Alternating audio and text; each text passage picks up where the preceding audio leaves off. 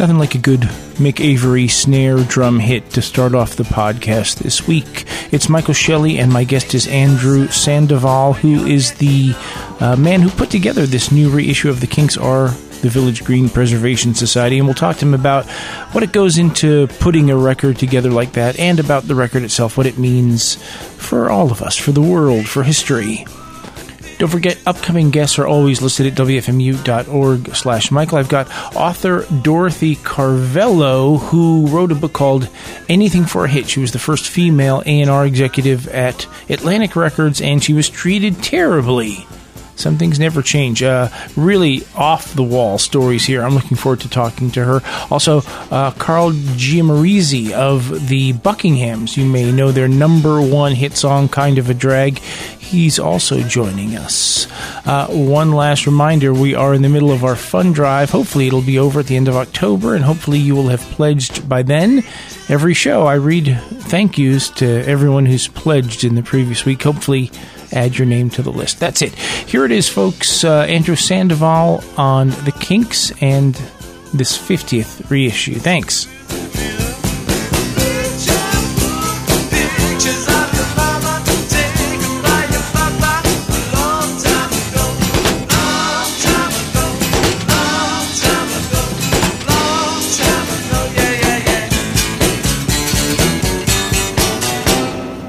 Okay, there is picture book from the Kinks, of course, from the Village Green Preservation Society, or as it is known officially, the Kinks Are the Village Green Preservation Society. I guess I knew that the album was sometimes referred to that, but I wasn't 100% sure that was the exact name of the album. And of course, we're celebrating the 50th anniversary of this record, and a deluxe edition is being released on the 26th. It's just a few days from now. And to talk to us about it, Andrew Sandoval joins us. Andrew, good morning. How are you?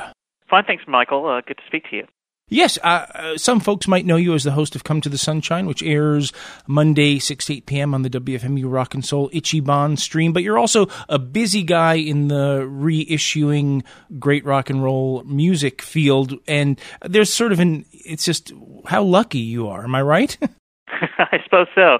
It's something I really love. It's something I've done for 29 years, since I was literally a teenager. So I've been in this business more or less all of my adult life. That's incredible. So this record came out at the end of 1968, and one of the things I learned reading the liner notes was that Ray Davies was 24 years old, which of course makes sense, but when you see it in print, you think, oh my God, that guy was so young. Was he involved in putting this whole thing together? Yes, Ray is very involved with everything to do with the Kinks. Not only does he own all of their repertoire from 1971 on, that starts with the Muswell Hillbillies record, but with the 60s music, the 60s masters, he basically has approval over everything. So this was a multi-year process. 14 years ago, I started on this road with him when we did the 3-CD version of Village Green for Sanctuary Records in 2004.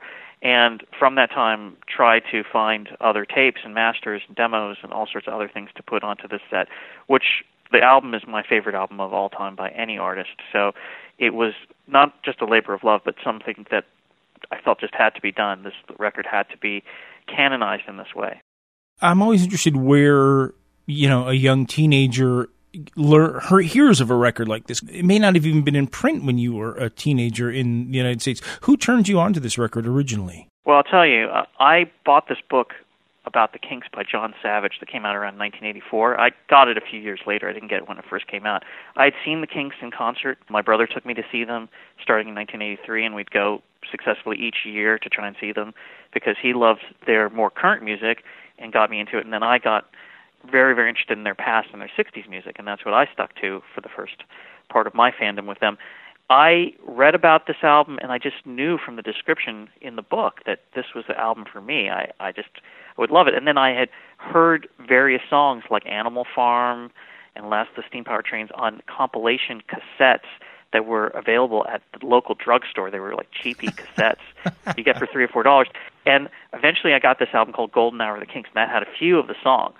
And it drove me to want to have this album, but as you say, it was out of print. My local record store was the Rhino Record Store. They didn't have it. They had nothing on it. And eventually I found out that there was a store in San Diego, California, that had the album and it was $18.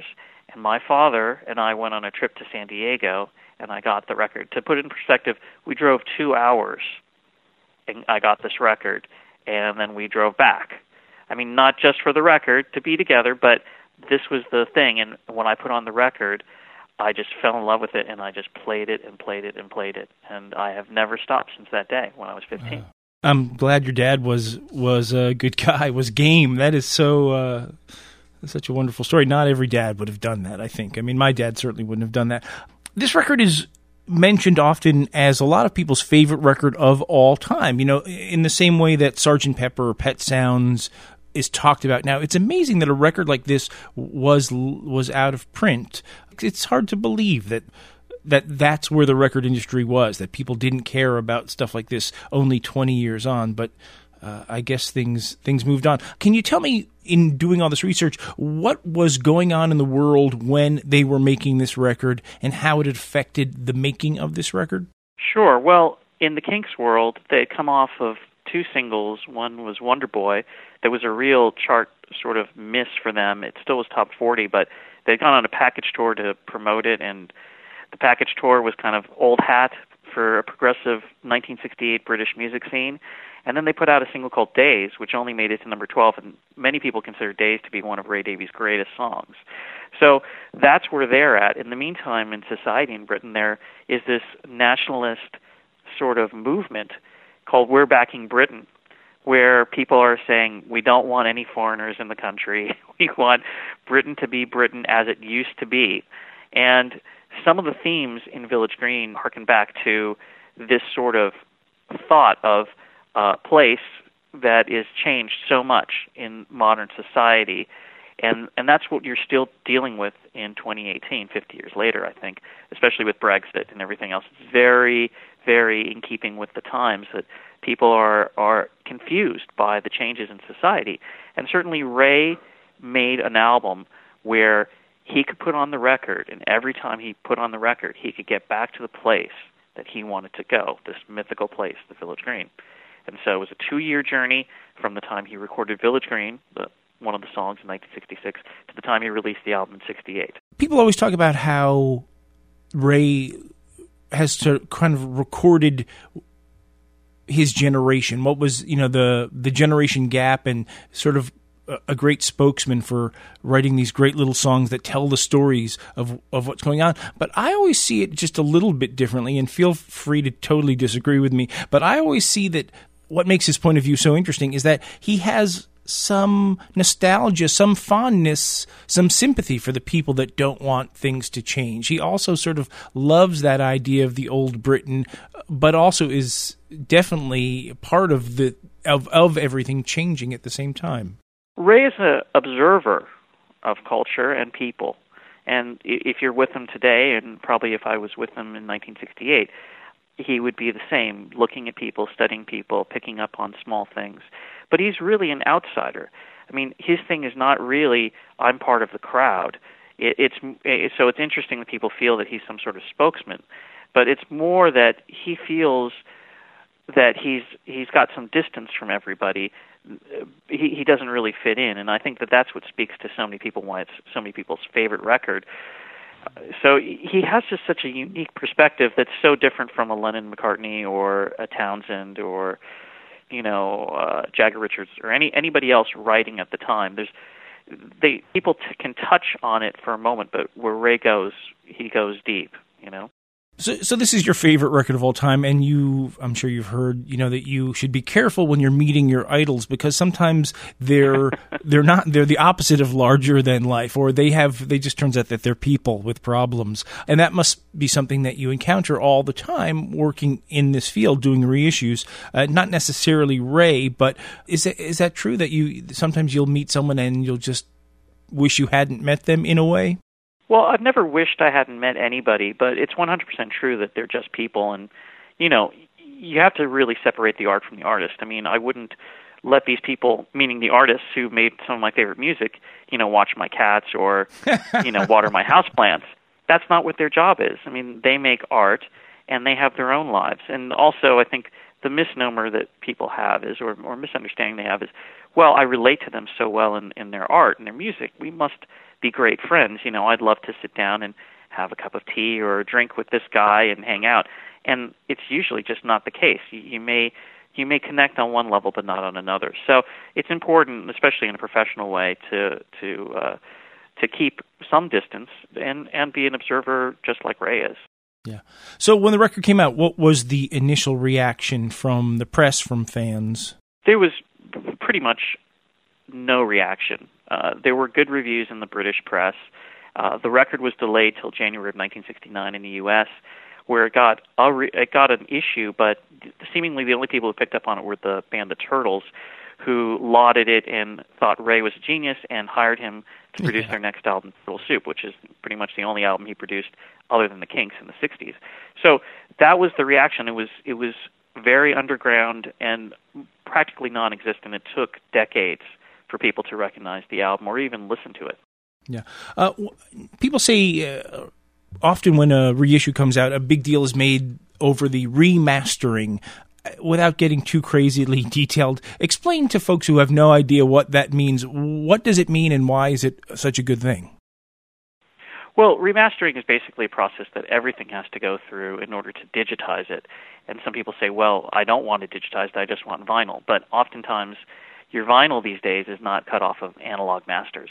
I can tell you with the Village Green Preservation Society, we had the original 2-track stereo masters for the LP, and we had a production master for the mono, and then we found some other tapes within the Kinks archive for the mono, and then for the other discs on the box set, disc 3 in particular has a lot of things from sessions that are mixed from the original 4-track tapes. The album was made on 4-track, and Ray's process was to record basic tracks on 4-track and then bounce down sometimes 2 or 3 times just on 4-track. They never made it to 8-track, which was a prevalent format at this time. Did they bounce to another machine, or they bounce within the machine?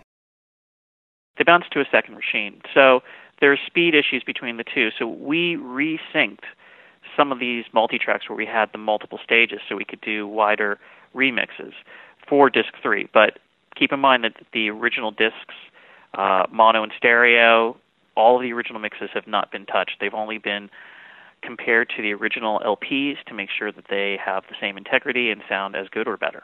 Gotcha. One of the things, again, from the liner notes is that this might have been a double LP. Maybe that was Ray's idea, and that songs like Days or Mr. Songbird might have originally been part of this thing. So it wasn't such a cemented, written, he didn't just write 15 songs and say this is the album. Yes, that's correct. It's a thematic record rather than a concept record, I suppose. All the songs fit into a theme rather than a strict storyline like a Tommy or something like that. The thing about those other songs is that, yes, Days and Mr. Songbird were on the original version of the record that was released in some territories that Ray quickly withdrew because he wanted to record more songs. I mean, literally, he withdrew a record in September, and during October, he recorded new songs, including Last of the Steam Powered Trains and a few others, and then added overdubs to a few things, and then re-released the record basically in general release in November of '68.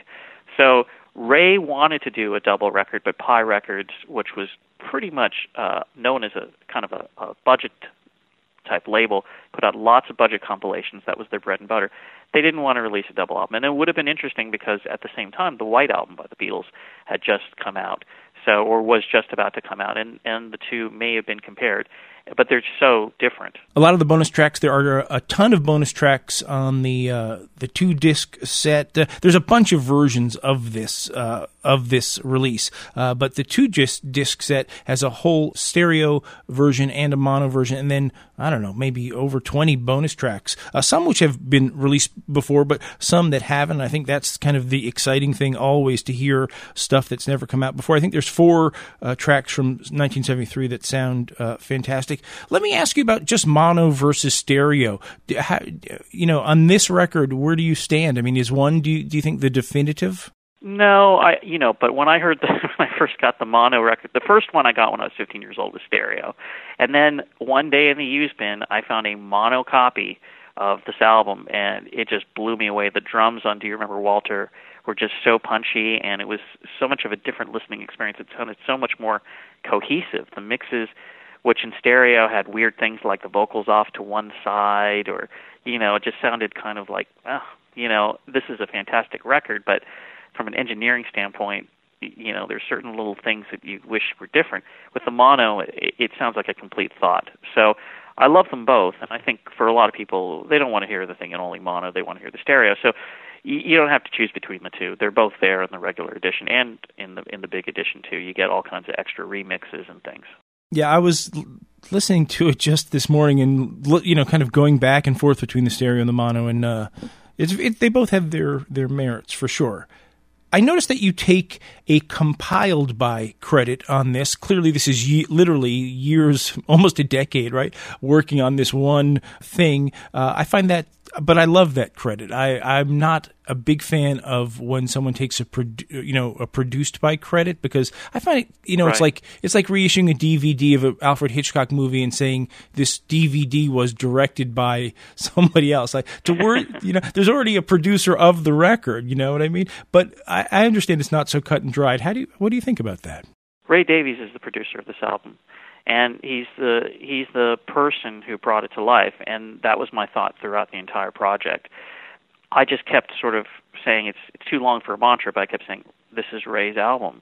I'm not the producer of this album. This is Ray's album, and he brought this to life. It brought me a lot of joy in my life, and as much as I'm going to push my agenda of trying to get all this stuff out there to the world so they can hear it too, this is really his call. And we got down to the point where he allowed pretty much everything I wanted on the record, but with a lot of personal, deep thought. And in the big box, there are some demos that he put on, which are his home sketches of the songs, and that took a lot out of him. He wrote about those in the box set, and basically why he didn't want certain songs out, and why it was tough for him to listen to. It took him back to his house and his kids, his children. He'd written pictures in the sand for his daughter, never meant it for anybody to ever hear it other than his daughter. I mean, when you really get into it, you stop being a fan. You realize this is a human, and this is a very real thing that he's gone through. And he also said he never wanted to sing the lyrics to the songs to the other Kinks till the last minute, because it was so deep inside him. It was so painful to express some of these feelings to people. He wanted to have a direct communication with his audience, not even his band, but he just wanted to express these things to his listeners. How interesting. There is a super deluxe box set, that's what it's called, 174 tracks. I think the 2 CD version is 49 tracks. It's out on LP, it's out on, I believe, single CD also. 174 tracks. What else is, just to tease everyone quickly, what else is in the super deluxe box? Well, there is this demo montage that Ray put together of his home demos. There are a number of studio outtakes of them chattering and backing tracks of things. There's a previously totally unheard, unbootlegged, never before discovered song called Egg Stained Pajamas, which is complete production, but it doesn't have a vocal, and Ray actually considered putting on the vocal because he remembered it quite well, but he didn't get around to completing it for this. And there's also his attempt to revisit the Village Green 5 years after the release in 1973. He really couldn't let go of the album and started re-recording songs from the album in new arrangements, and intended to produce a stage show around it. But things changed in his life, in his personal life. He got divorced and other things happened, and Village Green Preservation Society became Preservation, and a much different story. So we have his abandoned recordings from that period, and then it ends with his revisitation of the Village Green themes for his choir album, the Choral Collection. And it shows you where in his mind he took those songs. They're bigger, they're more produced, they're more expansive, they're more like Broadway in some respects. But it shows, if he had had an orchestra and a choir and all these other things in 1968, or beyond, where he would have taken the songs. They're still living in his mind, and this is still an ongoing thing for him. I don't think he's ever going to let go of the Village Green. How interesting. Okay, let's hear the preservation version of the title track from the record. Like you said, it's a new arrangement, much slower, very different, and it'll be sort of a shock, I think, to some folks who are, because you're so used to hearing this song a certain way. It's very satisfying, but it's a little bit jarring to hear this version. Yes. Andrew Sandoval, your website, Come to the Sunshine, for folks who want information about your lovely radio show, which airs Monday 6 to 8 on the Rock and Soul Ichiban stream right here in WFMU land. Thanks so much. I wish you the best of luck with this. It's clearly a labor of love, and it's a fantastic record and definitely a real mood piece. And if folks aren't familiar with it, check it out or revisit it 50 years later. Hard to believe. Let's hear the title track. Andrew, thanks so much. Thank you, and as the back of the album says, you are our friends for listening.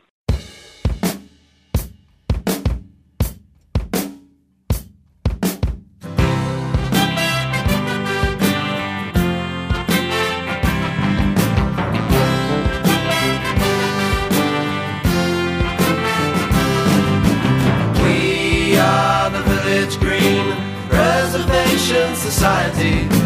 God save Drury Lake for the Ville and variety. We are the Covent Garden Appreciation Society.